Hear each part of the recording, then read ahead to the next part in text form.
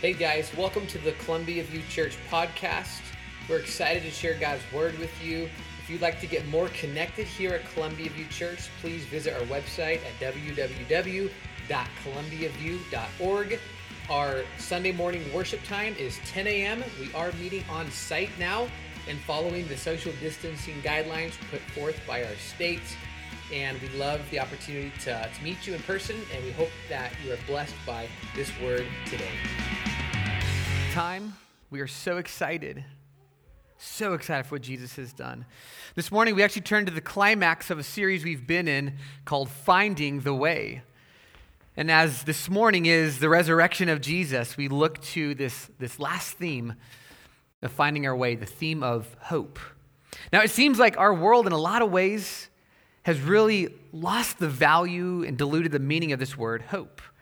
You hear people say things like, man, I hoped for that, or I hoped in that, but what I hoped for and hoped in never really turned out the way I had hoped. Picture this on the screen right now. It's a picture of my family. We went on a hike. Raise your hands if you enjoy getting out in good old Mother Nature, out in the forest, going hiking. All three of you, okay. Okay, there's a few more of you. Jenna, you're one of my people. So my family, we hit up Silver Falls. Raise your hands if you've gone to Silver Falls before in Silverton. Okay. Man, more hands came up. All right. Okay, I see you. We went to Silver Falls back in February, and as you see on that picture, there was a ton of ice. It was so beautiful. It was incredible. I've never seen it like that before. But when we went on this hike, we hoped to go hike all the trails, to see all the falls. There is a trail of 10 falls, it's called, and you can actually see all 10 waterfalls. And so we're on this hike, and it got to some places. I mean, check out look at the cargo I'm carrying. Can I get a little bit of a kudos from you guys for carrying Karis on my back? I mean, she is not light, man. That kid, and oh my goodness, my kids eat so much food. They're like eating me out of my house, dude. But anyway, so we're hiking along, and it's slippery, and it got to the point where it's like, man, we hoped to go see all these waterfalls. It's just not going to happen. And so we had to cut our hike short. We weren't able to see all the hikes or all the falls. Consider some other uses of our word hope. We say things like, man, I hope my kids sleep through the night. And if you're a young parent in here, you get what I'm talking about. Or you say things like, man, I hope I can pay my mortgage this month because this inflation is no joke. I don't know if I can make it.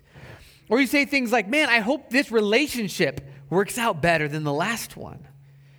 And still yet, man, I hope that this new job, I hope this one finally fulfills me. I wonder how much of our hopelessness is actually due to us putting our hope in people or in things that never actually had the capacity to deliver in the first place.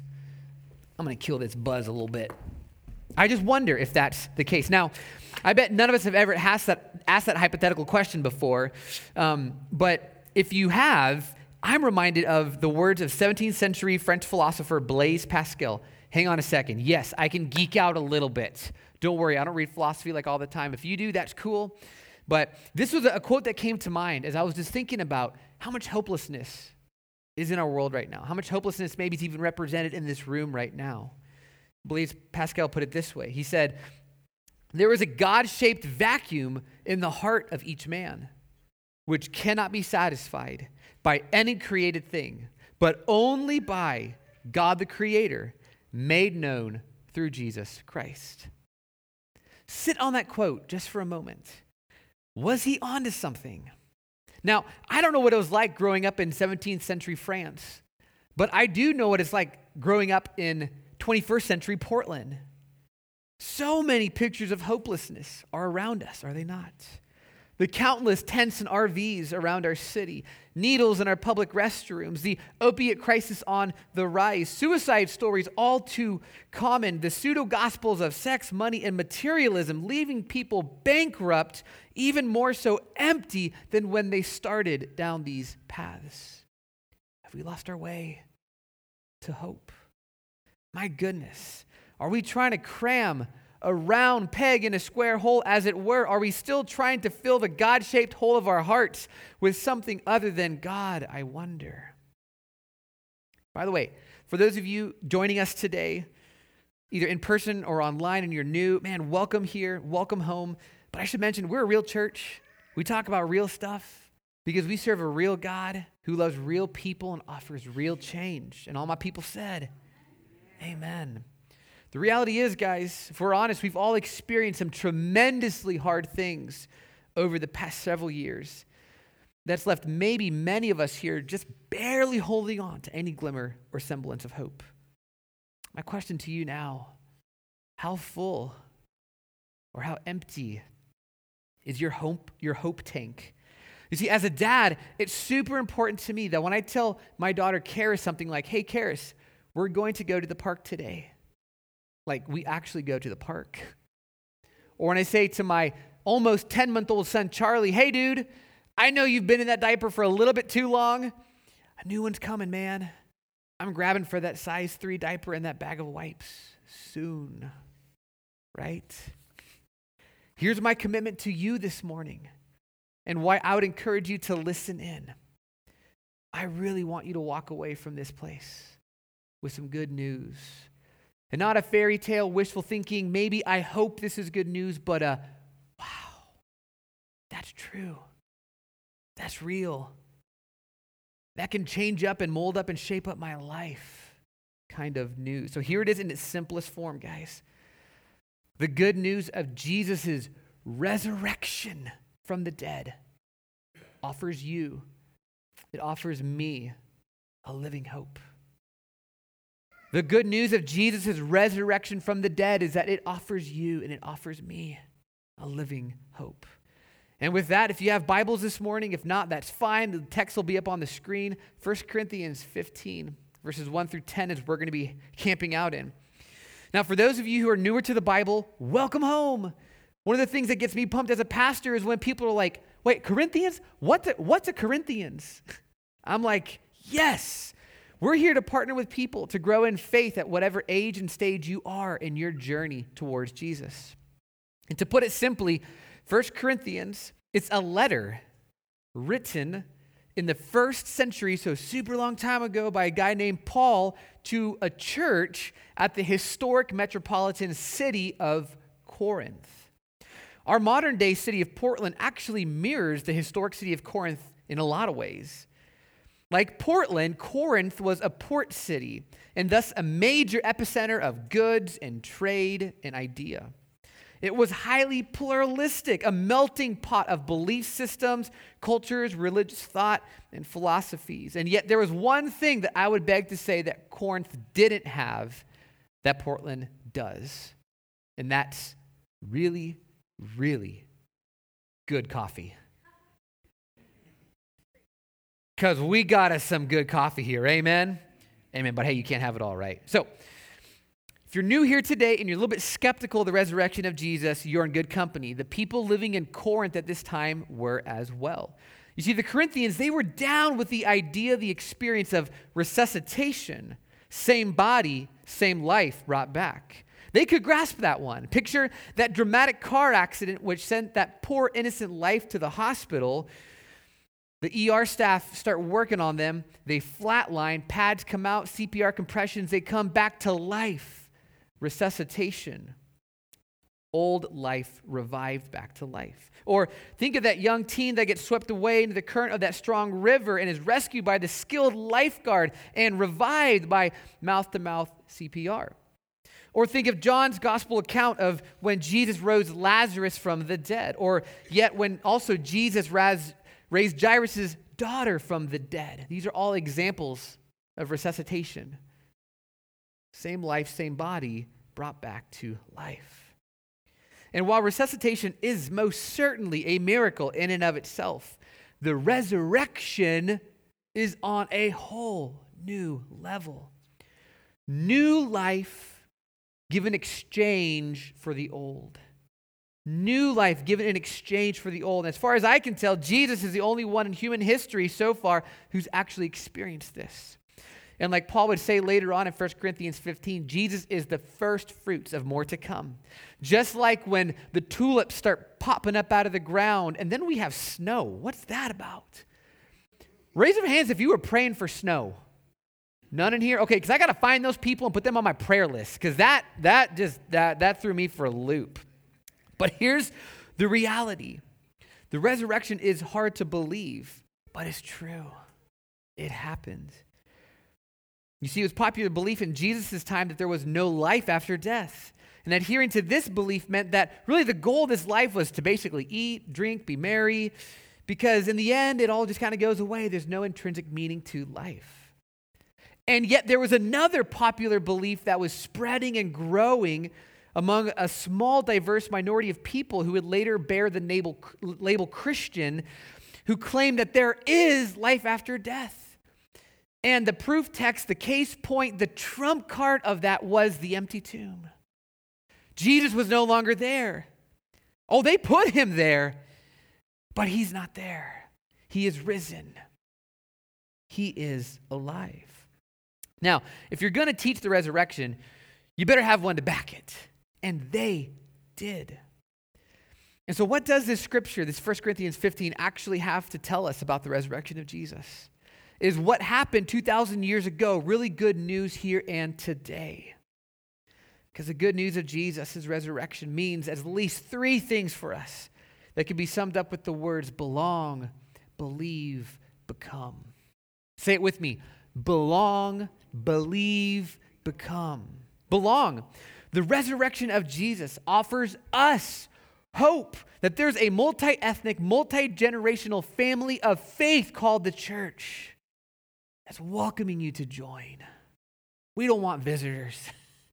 We want to see this family grow. The second thing is believe. The resurrection of Jesus offers us good news that the promised Savior of the world is inviting all to believe in him for the forgiveness of sins and for relationship with him. Believe. Belong. The resurrection of Jesus offers us good news that his grace can be applied to our lives, making us to become more like him. Belong, believe, become. Let's dive into Paul's words in 1 Corinthians 15, starting in verse 1. It'll be on the screen. Belong to the Jesus community. Paul's words. Let me now remind you, dear brothers and sisters, of the good news that I preached to you before. You welcomed it then, and you still stand firm in it. It is this good news that saves you if you continue to believe the message that I told you. Unless, of course, you believe something that was never true in the first place.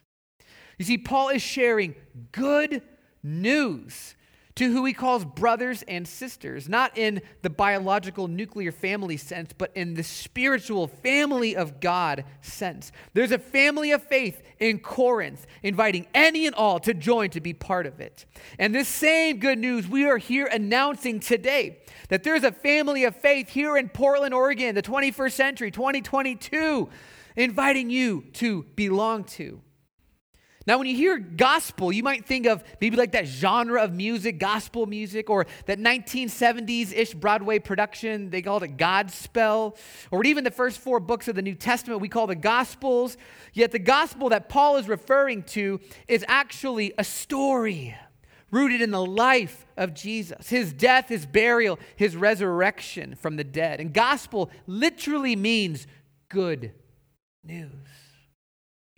These brothers and sisters at Corinth, the family of faith, they had received the gospel, Paul said. They believed in it. They made it apply to their heart. They let it change them.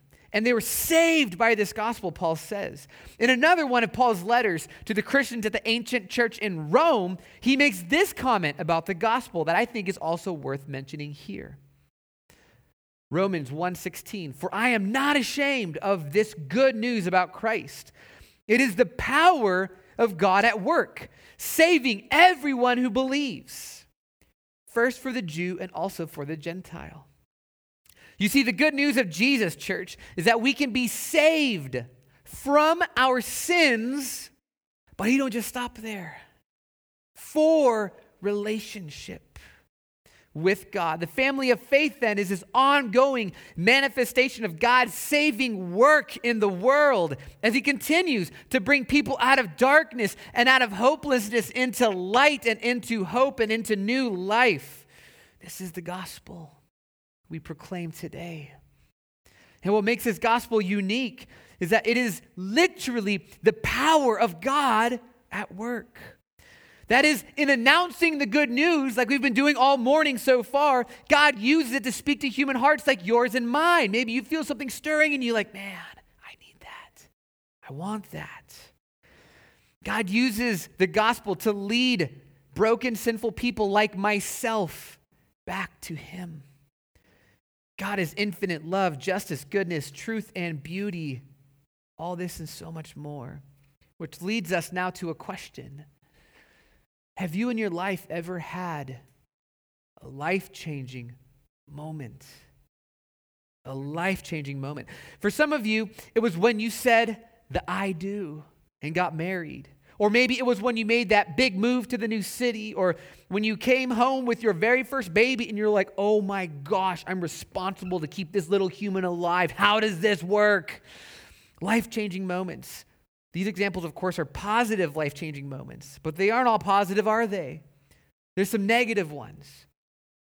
That traumatic event, that devastating diagnosis, that tragic accident, that moment they walked away. Man, we're all too acquainted with the fact, are we not? That with life, the positive and negative life-changing moments do just that. They change us. They affect us in a deep way. You're never the same.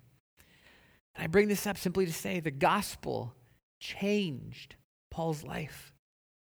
When Jesus showed up, it was a life-changing watershed moment that changed him forever. If we were to break down and distill it to its simplest form, what is this gospel exactly that Paul preached, that he shared, that we're sharing today? We'll move on, verses 3 through 9 of the same passage. Believe the gospel of Jesus. Paul's words, verse 3. I, Paul, passed on to you, the Corinthians, what was most important and what had also been passed on to me. Christ died for our sins, just as the scripture said. He was buried and he was raised from the dead on the third day, just as the scriptures said. He was seen by Peter and then the 12, and after that he was seen by more than 500 of his followers at one time, most of whom are still alive, though some have died. And then he was seen by James and later by all the apostles. And last of all, as though I had been born at the wrong time, I, Paul, also saw him. For I am the least of all the apostles. In fact, I'm not even worthy to be called an apostle after the way that I persecuted God's church. You see, in Paul's summary of the gospel, he basically lays out 4 elements. Number 1, Christ died for our sins. Sin is the junk drawer word that followers of Jesus use to describe the different manifestations of brokenness in relationships. Brokenness in relationship between us and God, us and other people, us and ourselves, and us and creation. And Jesus stepped in to our place, into our world, and took the place and the punishment for our sin. Some critics of the resurrection suggest that Jesus never actually died. And yet, the reality is, if you look in historical records, there was never, as far as we know, of historical records, a crucifixion that ever ended in anything other than death. Rome was really good at killing people. Jesus died. We kind of chuckle at that, but it's true. Rome was really good at killing people. The second piece of the gospel, Christ was buried. When you read the accounts of Jesus' burial, you find out that it was a borrowed tomb and that it was guarded by Roman centurions. But he didn't stay there for long, because 3 days later, number 3, Christ raised from the dead. Some other critics of the resurrection say that the empty tomb meant, well, grave robbers, of course.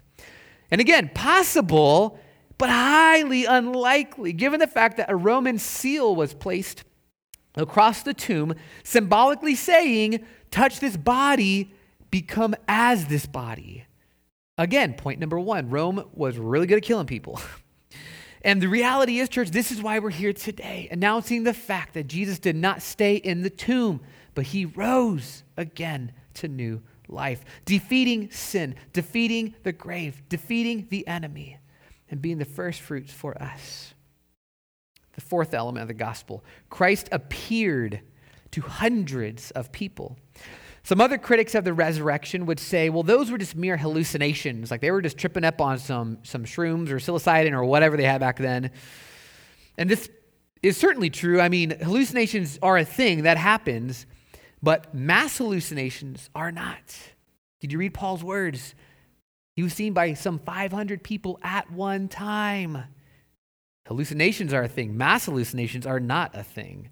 And what's more, Paul writes that most of those people were still alive when he wrote this letter. You know how we're in a culture of fact-check moments, right? They had their version back then. As this letter was circulating, if the resurrection did not happen, those people would have been like, no, Paul, that's bogus. But here we are today. We still have the letter. It's 2,000 years later in modernity in Portland, Oregon, reading this letter. Church, Jesus rose from the dead. And it's also worth mentioning, I think, that all of the disciples, with the exception of John, were martyred for faith. They were literally killed for their faith. I'm not sure of anyone who'd be willing to die for a lie. So church, according to Paul, according to the good news of Jesus, he died, he was buried, he rose again, he appeared to hundreds of people. And this good news was according to the scriptures. Did you catch that phrase? Paul used it twice. According to the scriptures. You see, Paul's referring to the larger story of scripture we as followers of Jesus call the Bible, that in the words of Tim Mackey is one unified story leading to Jesus. And if I was to give you like the TED Talk version, the distilled, break it down, Reader's Digest version of the whole story of scripture that points to Jesus, it would unfold in 7 movements from Genesis to Revelation, and it would go something like this. Number 1, creation. In the beginning, God created literally everything, light and sky, ground and water, bugs and animals. And at the pinnacle of his creation, he created human beings, you and I, in his image. You and I have an intrinsic value that sets us apart from all the created order because God breathed his breath of life into us and gave us capacity to make real choices. Movement 2, the fall. The story quickly takes a twist. When the very first humans, Adam and Eve, rebelled against God, they ate fruit from the one tree God said, don't touch it. And this introduced the very first sin in the world and the very first break of relationship between humanity and God, humanity with others, within self and creation. Remember, sin equals break in relationship. And this was the first domino of many subsequent dominoes that have actually rippled all the way into our current moment, that we would explain all evil, suffering, injustice, and evil back to that very first sin and break of relationship. But then in steps movement 3, hope. Even in our darkest moment, God offered a glimmer of hope. The very first mentioning of the gospel, the good news that God would send a rescuer, shows up in Genesis 3:15. About how one day God would send a rescuer, a savior, to crush the head of the serpent that is Satan. Hope already offered in the darkest moments. Movement 4, Israel. The rest of that Old Testament story leading up to Jesus could be summarized by the phrase epic fail. Just read it, right? Israel's best intentions to live good, moral, upright lives kept falling short because of this disease of a condition called sin that manifested itself sometimes in lust or greed or murder, but sometimes in more subtle ways like bitterness or resentment or fear. Movement 5, Jesus. It became painstakingly clear as we read the Old Testament that by the time Jesus comes on the scene, humans are in trouble, in need of a Savior.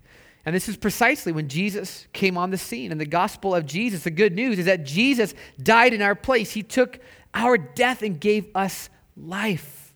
He took our punishment and gave us pardon. He took God's wrath and gave us grace. And his resurrection is the first fruits, the promise that through faith in him, we too can have life. Movement 6, the church. Jesus forms a multi-ethnic, multi-generational family of faith around his finished work on the cross to be the primary vehicle to bring heaven on earth. Hence, we're here today. And last, movement 7, new creation. Jesus' resurrection points to the fact that the final restoration of all things is not yet to come, yet is to come. The story of Scripture. By way of review, the good news belong to the Jesus community. Believe in Jesus, the Savior of the world, just as the Scripture said.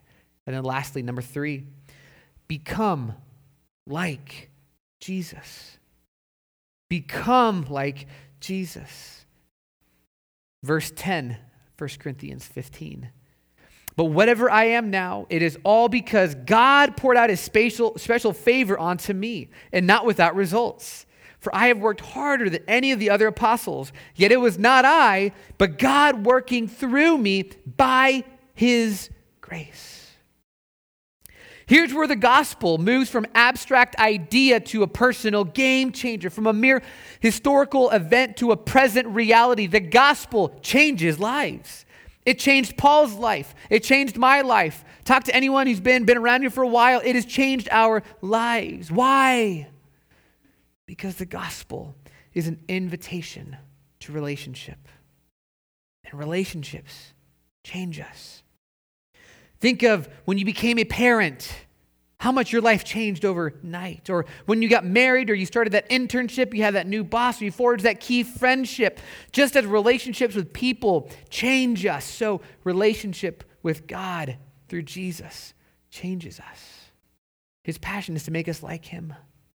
Our old, beat up, broken, battered ways made new because of his grace.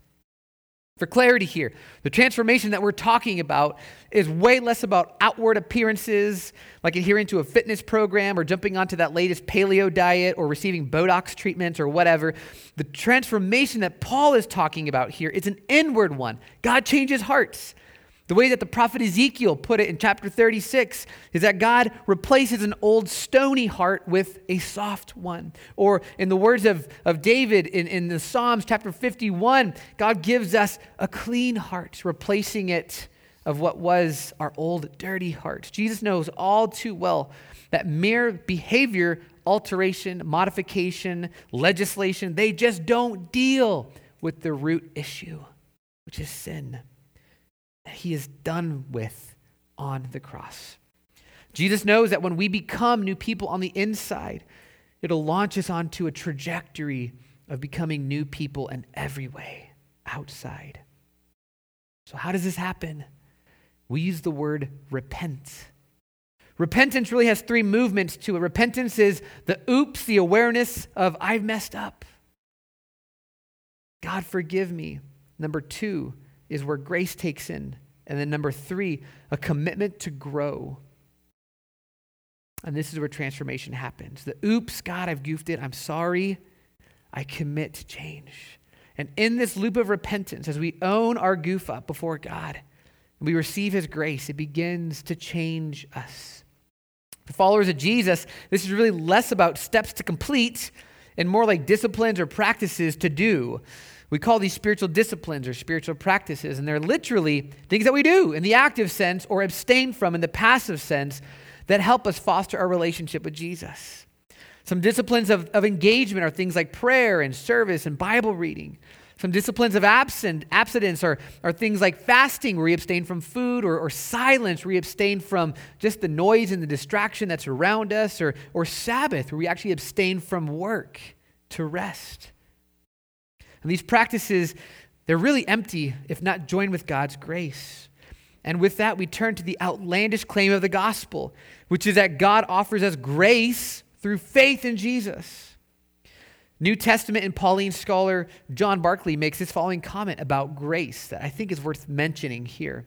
And this is my paraphrase of his words. He says, "Grace is God's gift, not on the basis of our works. Yes. And Western culture has added another element here. No strings attached." But Paul thought just the opposite.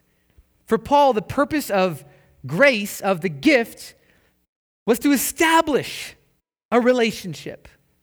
And while Western thought views grace very much as transactional, Jesus takes our sin, we take his gift.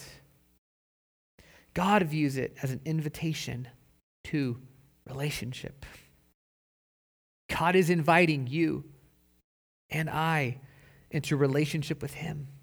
And it doesn't matter where you've been or what you've done. He welcomes you right where you are. And he doesn't want to just give you a check the I accept Jesus box on the welcome home card you got when you entered here today, but he actually wants to journey with you forever, starting here and now. He wants to change your life. He wants you to know him deeply. That vacuum in your heart that we've already talked about, that you've tried to cram so much other thing and people's in to fill, and it's just not working. He says, let me fill that place in your heart that only I can fill. Let me change you. Think of it this way. Grace is a gift given, not an award earned. Unlike the MVP award you received in Little League or in basketball in high school or whatever, grace is way more like that Amazon package that showed up on your front porch that you got from a friend for no other reason other than they really care for you and they desire to continue that relationship with you. So you open that little Amazon box and you find out, oh my goodness, how much packaging can they put in this thing? And once you get through all the packaging, there you find this gift. And the value of that gift just communicates love and acceptance like you wouldn't believe. And then you have this question yet still unanswered. Why? Why did he send this to me? It's not my birthday for like 5 more months. It's not Father's Day. Like, why did they send this to me?